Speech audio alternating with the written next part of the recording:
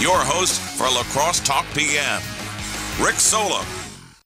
All right, welcome to Wednesday Lacrosse Talk PM. I am Rick Solem. In the studio with me this hour is Lacrosse School Superintendent Dr. Engel, and we're going to talk about selling some schools. We just made that announcement. Was it this morning? Yeah, just this morning. Yeah, it came out. We sold some schools, a school, I should say. I don't know if you saw it on Zillow.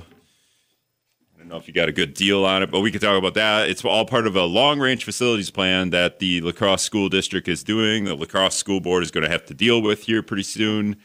Beyond that, I want to talk about this is like an ongoing thing, and I actually don't know where you're going to be with this, but truancy and absenteeism, truancy or absenteeism. I think I made a new word there. Can we get that in to Webster's Dictionary?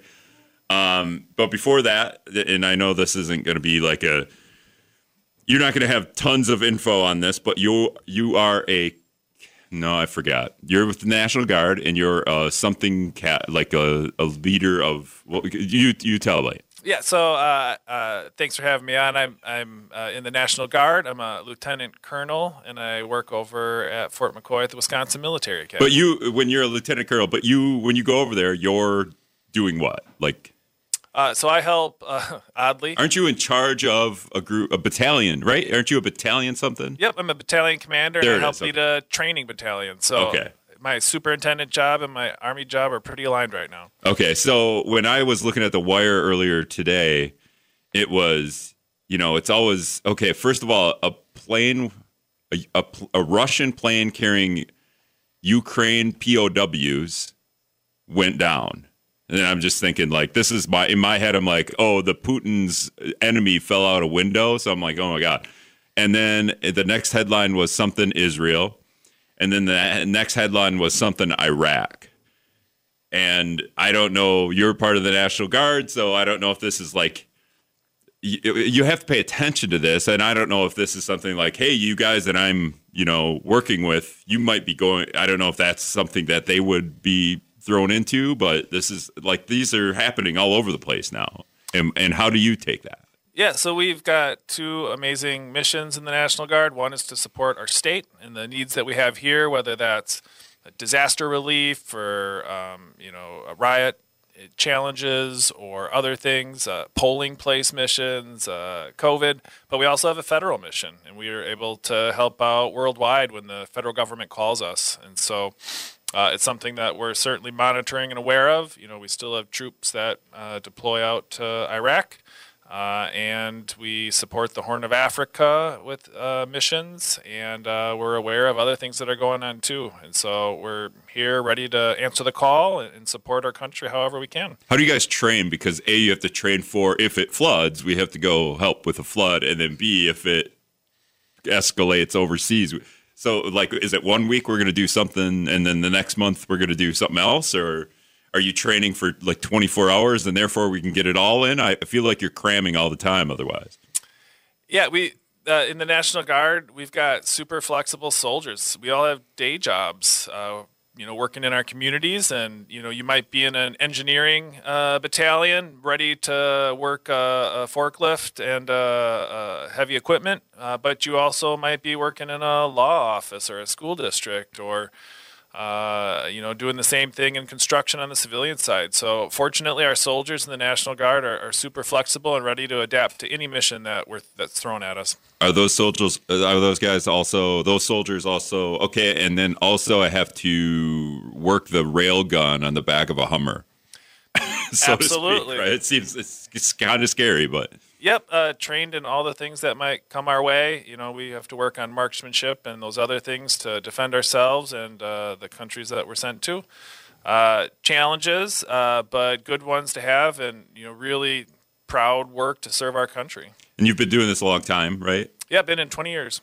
Where did you start, and what's your forte? So I'm in the Medical Service Corps, and so I support medical folks. So I'm here to provide the resources, training, and support. This sounds like a nurse. Are you a nurse? I'm not a nurse, okay, but I support nurses. Oh, okay. I'm like a hospital administrator. Okay. So I help doctors, nurses, medics, dentists do their job. so that they can deliver the service we need to our troops so that they can be successful in their missions. All right. 608-785-7914 is the talk and text line. Dr. Aaron Engel is going to hang out this hour if you got questions. We're going to talk about selling Lincoln. That news came out this morning. And then where we go from here as a school district when we come back. All right, welcome back to La Crosse Talk PM. I am Rick Solem. In the studio with me this hour is La Crosse School Superintendent Dr. Aaron Engel. Is it weird that I say Dr. Aaron Engel? Should I say like Aaron Engel, PhD, or is it? Just call me Aaron. Just call you Aaron. I do once we get talking, but I like to just like you got the doctorate, so I kind of like to give you guys the credit for getting it. Maybe when I write it, Engel, I should do this, right? Like I should do the P little H period big D. Is that how that works? I don't know what the AP style is for PhDs. But anyway, we're going to get to the selling of Lincoln Middle School and what that means as part of the school district's long range facility plan. But I have two other things, and I've kind of I don't know if I want to rip on the school district population. So not you in the school district, but the La Crosse population that votes in the school district. But we have 3 literal open seats for the school board, because the 3 incumbents aren't running, so it leaves them open. Anyone can run and anyone can win. And we only had 2 people actually file the paperwork and qualify and are essentially going to be school board members unless there's some incredible write-in campaigns. Did that surprise you as, somebody who's at every school board meeting? I imagine you're at every school. I don't know if you miss any, but like you kind of understand what the school board goes through. So did that surprise you that not a lot of people ran? Yeah, it was a little bit surprising. The last 2 years we've had contested elections, and last year we even had a primary, so that we had to whittle the candidate field down to 6, or I think 8. Surprising that there's only 2 running. I'm thankful that they are people that have put their name in and, care enough about public schools. We always want a full ballot. I know there's other folks out there that care, and, we'll see a write-in candidate. All right. So, and you were saying before the show, this is kind of funny. We've had write-in. I don't know. Have you? You're new to this, so have you? Probably haven't experienced a write-in. Well, we get write-in candidates regardless, right? Whether or not the ballot is full. So you were telling me who has been the winner of the write-in candidates in the past? Yeah, we get write-in candidates every year. Folks don't like the choices that are on the ballot, and they throw on somebody else's name. If the write-in candidate won, who got the most votes the last few years, it'd be Donald Trump. Okay. And prior to that, the standard was Mickey Mouse. Oh, that's weird. Why would it be Mickey Mouse? And how many years ago would it been? What do you think it would have been Mickey Mouse? Yeah, I think prior to President Trump's 2016, election, 2016 when he ran. But yeah, before that, generally it was Mickey Mouse, and that just shows the popularity of Disney, I guess. Yeah. So now Mickey Mouse obviously not real, but if Donald Trump moved into the La Crosse school district and he won the write-in campaign, or what will happen now is somebody will win the write-in campaign. What's the process? They have to live here, obviously, and then, but because me and you could come up with, behind closed doors, we could come up with a write-in campaign, but we could get somebody else elected, and then, but they wouldn't even have to know it, right? Like you could start a write-in campaign. I don't know if there's laws against it. I might be talking to the wrong person here. Yeah. So because there's an open ballot seat, the write-in candidate with the most votes, who is a resident in the school district, will reach out to them and ask if they want to accept that role. And if they say yes, that's the person that's on the school board. Right.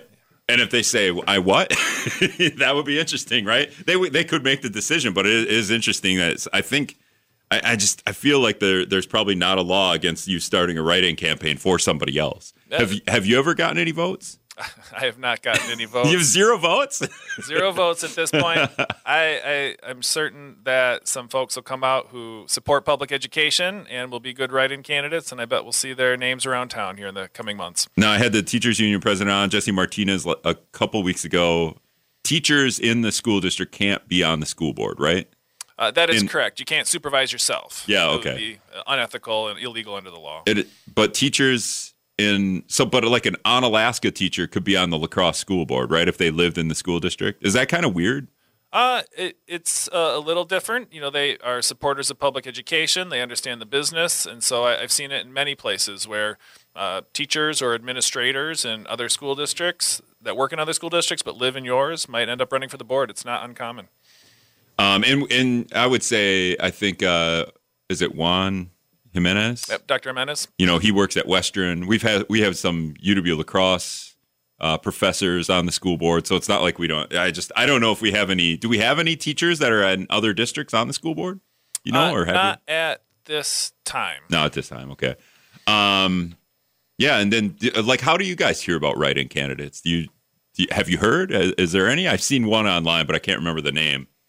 Yeah, we monitor Facebook and kind of keep abreast of things. Sometimes folks call in and ask if there's anything, that they need to do. And so we're here to support candidates and make sure that they get the information they need. If they, have a successful campaign, so to speak, they're subject to campaign finance laws and some of those other things. And so we just want to support them to make sure that they're doing things the right way.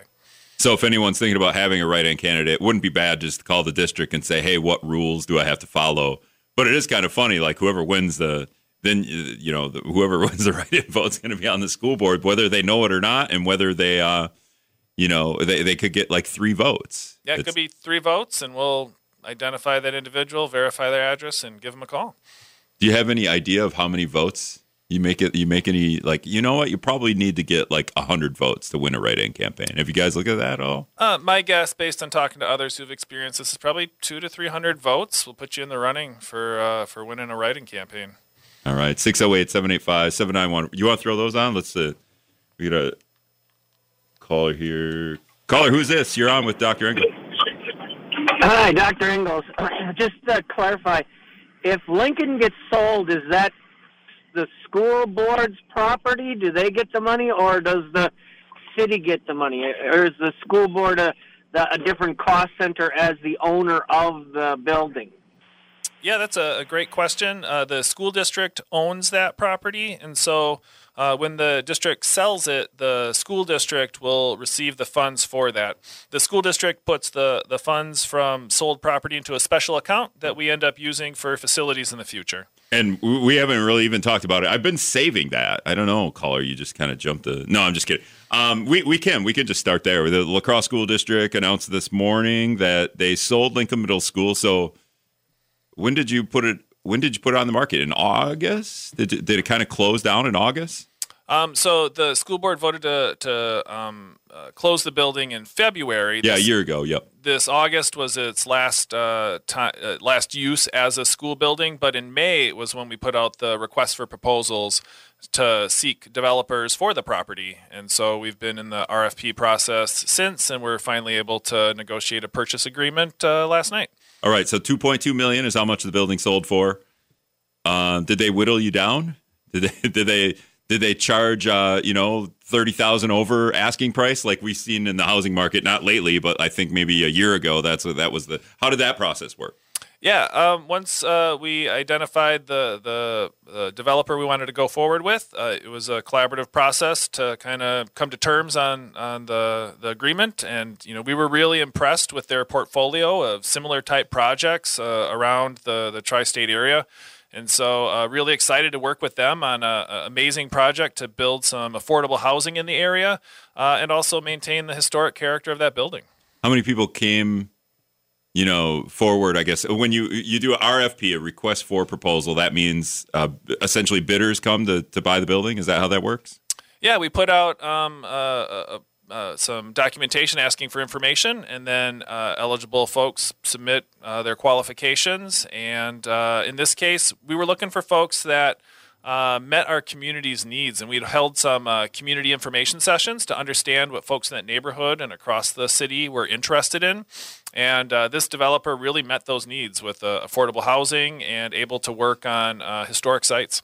Did you end up ranking what the community, like one, housing, two, like what were some of the priorities that the community wanted? Yeah, it was a range of different things. The number one thing was clearly affordable housing for the neighborhood. And so we were excited to be able to find a developer who was interested in that. But there are other things too. People are worried about food deserts, so having some sort of grocery option. Childcare was of interest as a possibility.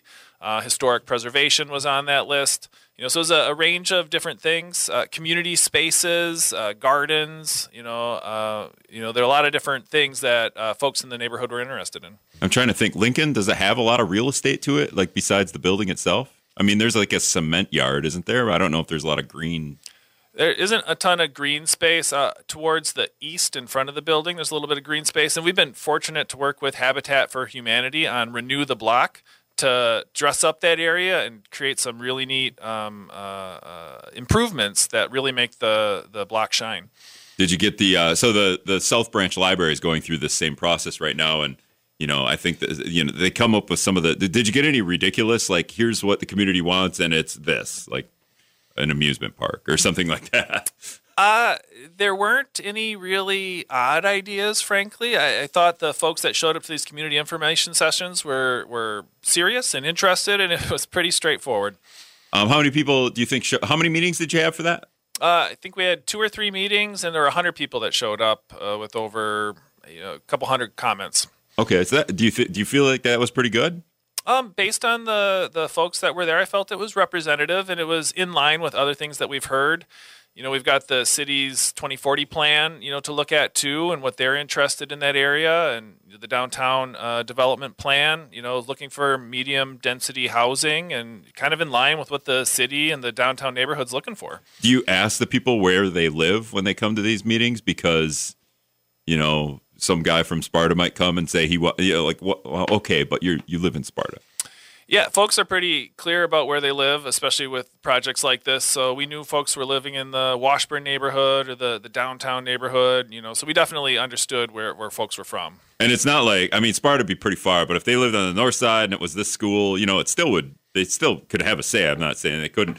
How many other groups came forward with like, hey, this is what we would like to do, or we would be interested? I guess, is it a bid, or do they when they give you your proposal, does it also include a price? Yeah, so we had a number of folks reach out and go on tours and kind of investigate the property. And we were just thankful to work with Commonwealth and the project that they have, and excited for what they're going to do. So how many other groups do we know?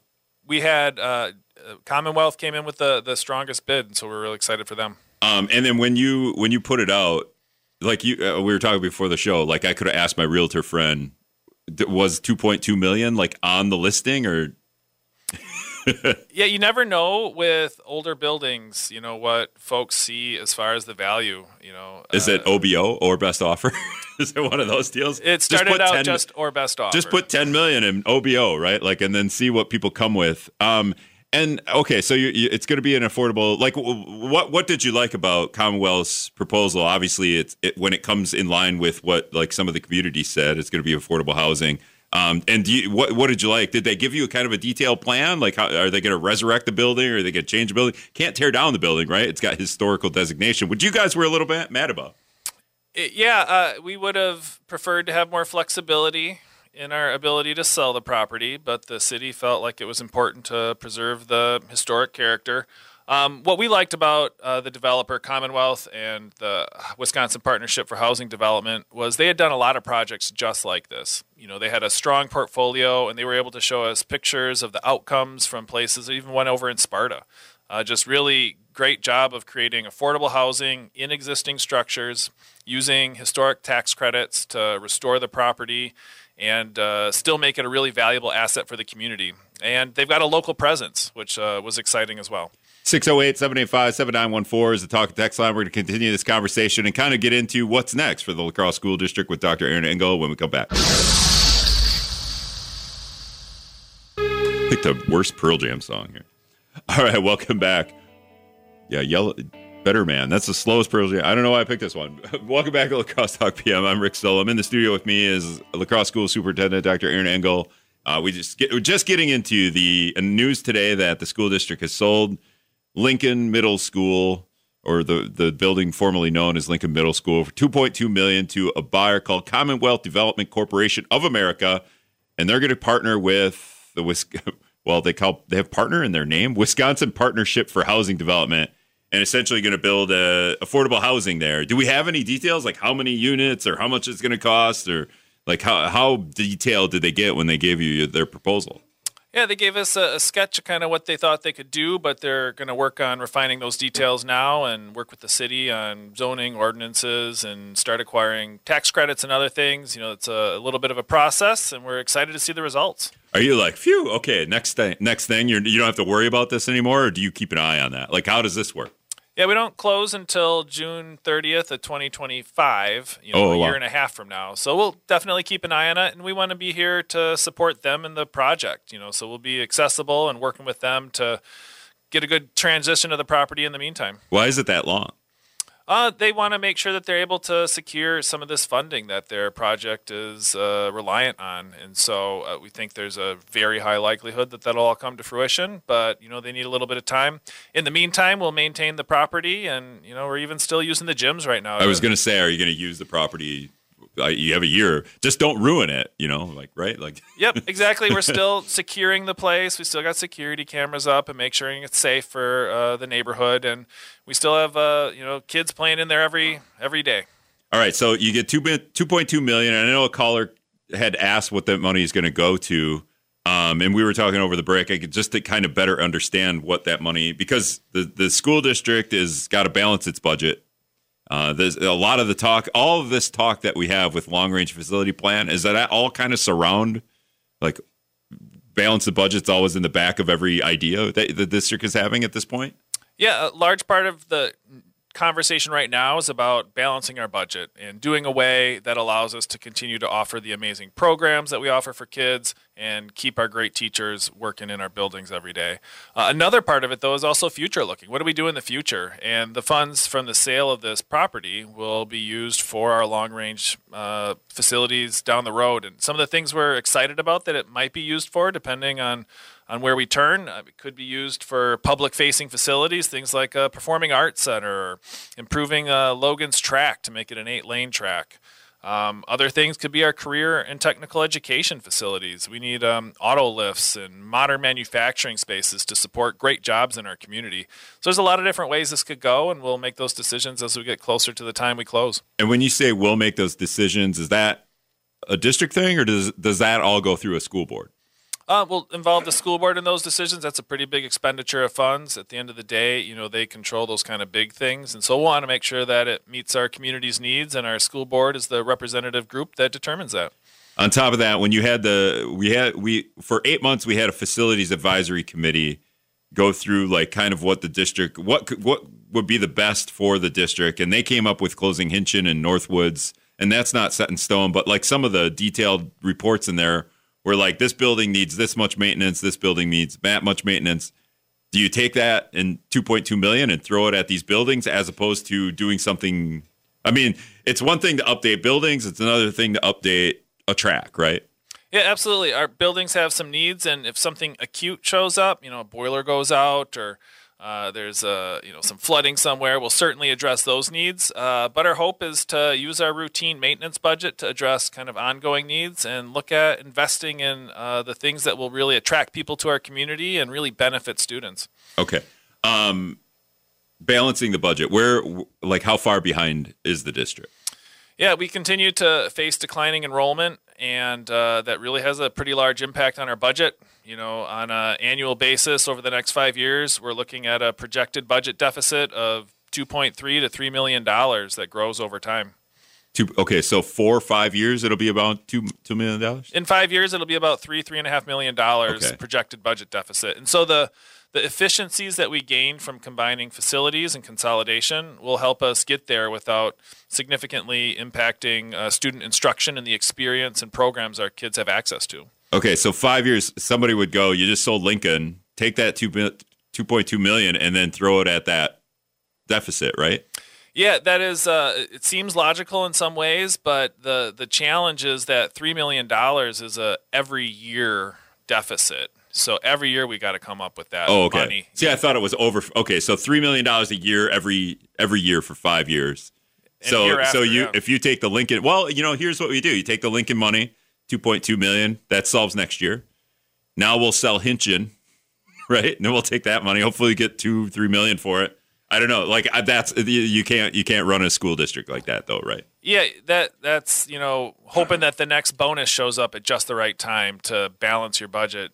We've got to be responsible with taxpayers' money. We've got to be thoughtful about the future, and we've got to provide a balanced budget with some certainty so that parents and teachers know what's coming every year, as opposed to we don't know how we're going to balance the budget this year. Like, that's just no way to run a business, no way to run a school district. There's a good Clark Griswold analogy here where he's hoping for the bonus to build a pool, right? But you guys get the bonus, right? So now you can kind of build the pool. Are you going to build a pool? Maybe you could build a pool. That's a public-facing thing, right? That is a public-facing thing. It's something we've talked about. I don't know if it's in our short-term plans, but if the community thinks that that's an area for us to improve our facilities. We've got a pool at Logan. It's unfortunately a little short for competition these days. It was built under the yards, not meters metric, and so we've got to figure out that at some point. What did you tell me was built in the night? Oh, the Performing Arts Center, right? Like that's one. Like if you had a list of priorities, we're going to use the Lincoln money for. It would be maybe a Logan track. You talked about tech stuff for classes, right? And then a Performing Arts Center. Why the Performing Arts Center?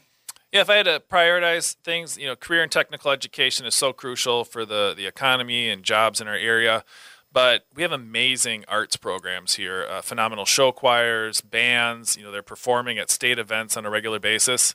And our facilities just don't match that quality. And we want to support those programs. We want to, when people come in, we want to show off the amazing facilities that we have. In our Performing Arts Center at Central's original. It's 1967.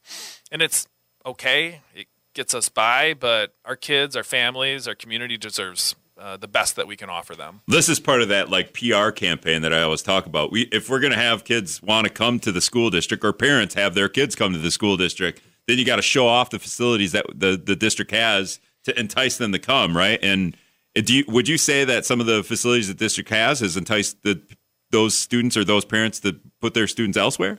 I think some of our facilities are amazing and attract folks. Others, it's time to think about updates. And I think the school district has been thoughtful and responsible for the years. And I think there's an opportunity now as we move forward to think about how do we make those better for the next 50, 100 years. What about people who are, when you say you're going to use the $2.2 million in Lincoln money for athletics, like, really, is that the best way? Because you were talking to me over the break, it's not just like the Logan track's going to be expanded, but it's kind of beyond that a little bit, right? Yeah, it's something that's been on our wish list for a while, and I don't know that this money will be used for that exactly. There's a lot of competing priorities right now. But our Logan field is amazing, and it's great to attract people, but the bleachers and press box are aging, and we want it to be, ADA accessible so all community members can access it. Yeah, I think you have to get up on a rope ladder to get to the press box, if I remember right. It's a hike. And then our track there is only 6 lanes, and we want to host impressive events. We want to be the regional site for competitions, and we can't do that right now at one of our best facilities. And so if we're able to make that an 8-lane track, we can really show off the school district of La Crosse, give our kids some of the best experiences right here instead of having to go to other places to experience those things. I know the original long range, I don't know if it was maybe it was the short range facility plan, was to consolidate high schools, combine Logan and Central. Can we, without doing that, could we combine some of these like extracurriculars in a way that, because Central already plays at Aquinas or not at UWL, Aquinas plays at UWL. Could we have some kind of like central area in the city where we put a performing arts? I know you'd have to buy a building. Now we're talking about buying a building, but or like a football field. This is where Central and Logan are going to play, and it's state of the art, and we could host playoff games here and other things. Yeah, it wouldn't take us much to invest in the Logan field to get to that kind of a site. But the Central people would hate that because they don't want to go to Logan to play their football games. Although they're going, UWL is kind of cool for that, I think, though. Yeah, Sun Prairie is an example where they've done that. They created a standalone football field that both their teams play at, so nobody feels like it's somebody's home turf or away turf. A little harder for us to do here at this point, but we already co-op 50-60% of our athletics, so our students are used to working together, and they have friendships that span our buildings, and with AAU and club and youth sports, our kids are all over the place talking to each other. How's your relationship with like the car dealers? Because they got all kinds of real estate right in downtown. Maybe they can give you all their car dealer real estate, and we could put the facility right here. There's been lots of bright ideas about how to figure some of those things out. I got to come to one of the meetings, right? Hey, here's my idea, and you just go, get out of here. We always accept public comment. You live in Minnesota, Rick. Get out of here. All right, when we come back, we're going to talk about the long-range facility plan because I keep doing the thing where I don't talk about probably the most important thing, and we'll do that when we come back. All right, welcome back to La Crosse Talk PM. I'm Rick Sullivan. In the studio with me this hour, La Crosse School Superintendent Dr. Aaron Engel. We save the best for last. Although I think the news of the day is that you sold Lincoln. That might have been the best. But the more importantly, I think, is like that's the stepping stone to what happens next. Because the Facility Advisory Committee said close Northwoods and close Hinchin, a north-south plan to kind of consolidate buildings. And you've had 2 La Crosse School Board meetings now, and you're going to have 2 more before the school board makes a decision. Well, how have those meetings gone? And is that still like very much of the forefront of the plan, closing Hinchin and Northwoods, or are we kind of deviating? Yeah, we are incredibly thankful to the Facility Advisory Committee for their work, exploring the issues, coming up with options. And it was clear from the FAC's report that they were also interested in expanding the conversation beyond just closure and looking at, referenda and consolidation of schools in that process potentially. And so I think the school board took that to heart and requested some options to consider as a part of their deliberation. And so along with our long-range facility plan that we presented to the board in early January. How long is that plan? Is that the 2040, or is there a year you could put on that? 2050 is kind of what we're looking out to as priorities over the next 25 years. Yep. The school board also wanted those options to consider, and so we put together a number of different options and courses of action that they could deliberate on that incorporated both the Facility Advisory Committee's recommendations and a number of other things. Do you have where are we with that? Is there I'm always doing rankings. Is there a ranking? Are we still closing elementary schools, or are we not wanting to do that anymore? Yeah, I think from what I've heard so far, the board is, everything's on the table, except that at the last meeting they did take a couple things off the table.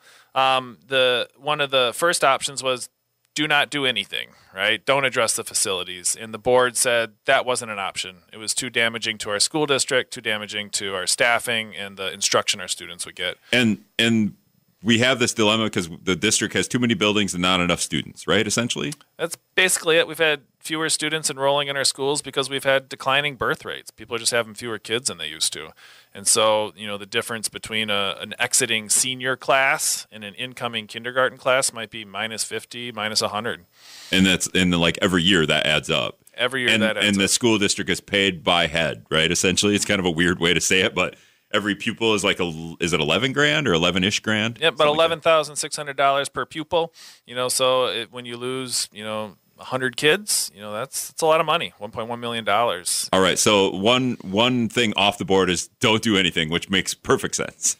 Yep. Another thing that they looked at was an option that was presented was that really focused on socioeconomic balance and maximizing the enrollment in schools. And, there wasn't a lot of discussion on that issue, but the board felt like that wasn't the right solution right now for our school district. And so they've started to look through some of those other options, and they've also been proposing new ones. Our board members have been diving into the details and, reviewing the Facility Advisory Committee's work, and they've come up with some other options as well. All right. So initially, did we have 7 options? Initially, there was 7, yes. And then we took 2 off the board. Took 2 off the board. And then the school board came up. Did you tell me 3 before the show? I think you said 3. Yep. 3 different things to consider, from different school board members, just different ways to approach it, combinations of other ideas that are out there. And so, the board's really got their, is going to dive into the work over the next couple of months, the next couple of weeks to really kind of figure this out. So we had 7, we cut 2, we had 5, then we added 3, so we have 8. Yep. So we went and we have 4 meetings, and it's not like a hard deadline, but we had 4 meetings to do this, and we want to make a decision by February 19th. So after 2 meetings, we've added an option. I don't know if that's good. Should we be whittling down, or do you go, okay, next 2 board meetings, we got to whittle this down to where we take a vote on something? Yeah, they're still in the discussion and dialogue phase, and, I think if it came down, to vote on each of those, I think we'd pretty quickly see a direction that the school board's headed in. I get a sense that, the board really wants to attract and retain students, and so they want to create, a positive environment, a place that people want to be. So maybe that involves a referendum. The board's got a tough decision here. I'm here to support them and help find a solution that meets our needs, balances our budget, and provides the best possible education for kids. And are most of these choices closing some version of closing buildings, closing schools? Yeah, in the courses of action that I presented, all of them closed at least 2 elementary schools and saved us $3 million a year so that we could balance our budget and really focus on instruction of our students where they're at. Why is it always elementary schools? In this case, it's elementary schools because, our community voted on the high school option. We pitched one high school as a way to solve some of these challenges, and our community was very clear. They wanted 2 schools, and so we're committed to maintaining that for the time being. And we addressed the middle schools when we closed Lincoln, so we've kind of settled our secondary options for now. And so to balance our budget, we've got to turn our attention to elementary facilities. And when the facility advisory committee comes up, Northwoods seems like Northwoods is the newest school, right? North Side was right. Built in 2014, but after that it's Southern Bluffs and Northwoods, which were built in 92. So they're 30-ish years old. Actually, I don't know if I don't see Southern Bluffs. I am just skimming too some of these options. But is Northwood still very much because it seems like that we wouldn't want to close that school because it's kind of the nicest, but also we might get the most money for that school, right? Return on investment, maybe you'd get a little bit more money. The reason why it was identified in this process was there's not a lot of students that live out there. Yeah. Almost every student's bused to that school. And so neighborhood schools, access to schools came up consistently when we've talked to folks and through the facility advisory committee. But it poses an odd conundrum then. It's a newer school that needs less maintenance. So it doesn't make sense in some ways to get rid of that newer school. And there's maybe different ways it could be utilized. Maybe there's, our charter schools go out there, or maybe it's not a boundary school anymore. There's a number of things that there's some unique proposals where you keep it a school but make it. Yeah, there's that school that you bought the bar right downtown and changed that to some like tech school or something. Yeah, downtown the Eagles Club was turned into our Polytechnic school. It's an amazing facility down there that really facilitates a unique way of learning, a project-based learning model that's really integrated into the downtown with youth apprenticeships and volunteering. So it's a really neat school, neat option, but we also, explored in our courses of action what it looks like if that's associated with a high school. And then I guess how can the public stay involved in this? And I know that's like kind of the big thing after the high school plan is we need to get the public more information, I don't know if it involved, but like what's the option there? Yeah, public comment at a school board meeting's an option, of course, but I know our school board likes to think about things and be deliberative, and so written comments sent to the board is always helpful too. That allows them to take a little more time to digest things and in the context of everything else, and so I encourage people to reach out, via email or send letters if that's the way they prefer. It's that sort of information that helps them kind of take it all in. Do you think if you, at the end of this process, will you be selling 2 more buildings, do you think? I mean, the other options for, you did at one point have like a county district childcare plan. I mean, is that still on the table, stuff like that? Yeah, one of the things that is in our long-range facility plan is to think about repurposing property that we might no longer use primarily as educational facilities. They're not making new land. And, if I take a short-term view, maybe selling the property makes sense. But we're going to have a school district here for 20, 50, 100 years. And who knows what will happen? Birth rates may change. Housing might change. Where we need schools might change. To me, just as a business person, somebody who's thinking conservatively, you got to hold on to the property you have in case you need it in the future. But we need to work with our community to figure out what to do with it in the meantime. That could be childcare. Could be business incubators. It could be repurposing it for, athletic facilities or other things for our community benefit. Lots of different ideas. The enrollment numbers, though, for how far out, say the enrollment's going to keep going down, though, right? Or not? Yep. 5-10 years out, our projections show declining enrollment. If you just look at if our kindergarten classes stayed stable and nothing else changed, we would be looking at declining enrollment for 10, 12 years. And beyond that, it's hard to predict? Hard to predict. All right, that's La Crosse Schools Superintendent Dr. Aaron Engel. Thanks, Aaron. Thank you for having me. All right, coming up tomorrow, State Assembly Rep Jill Billings. We talk about the State of the State address that Governor Evers had, and what the Assembly's up to. Thanks everybody for listening and texting.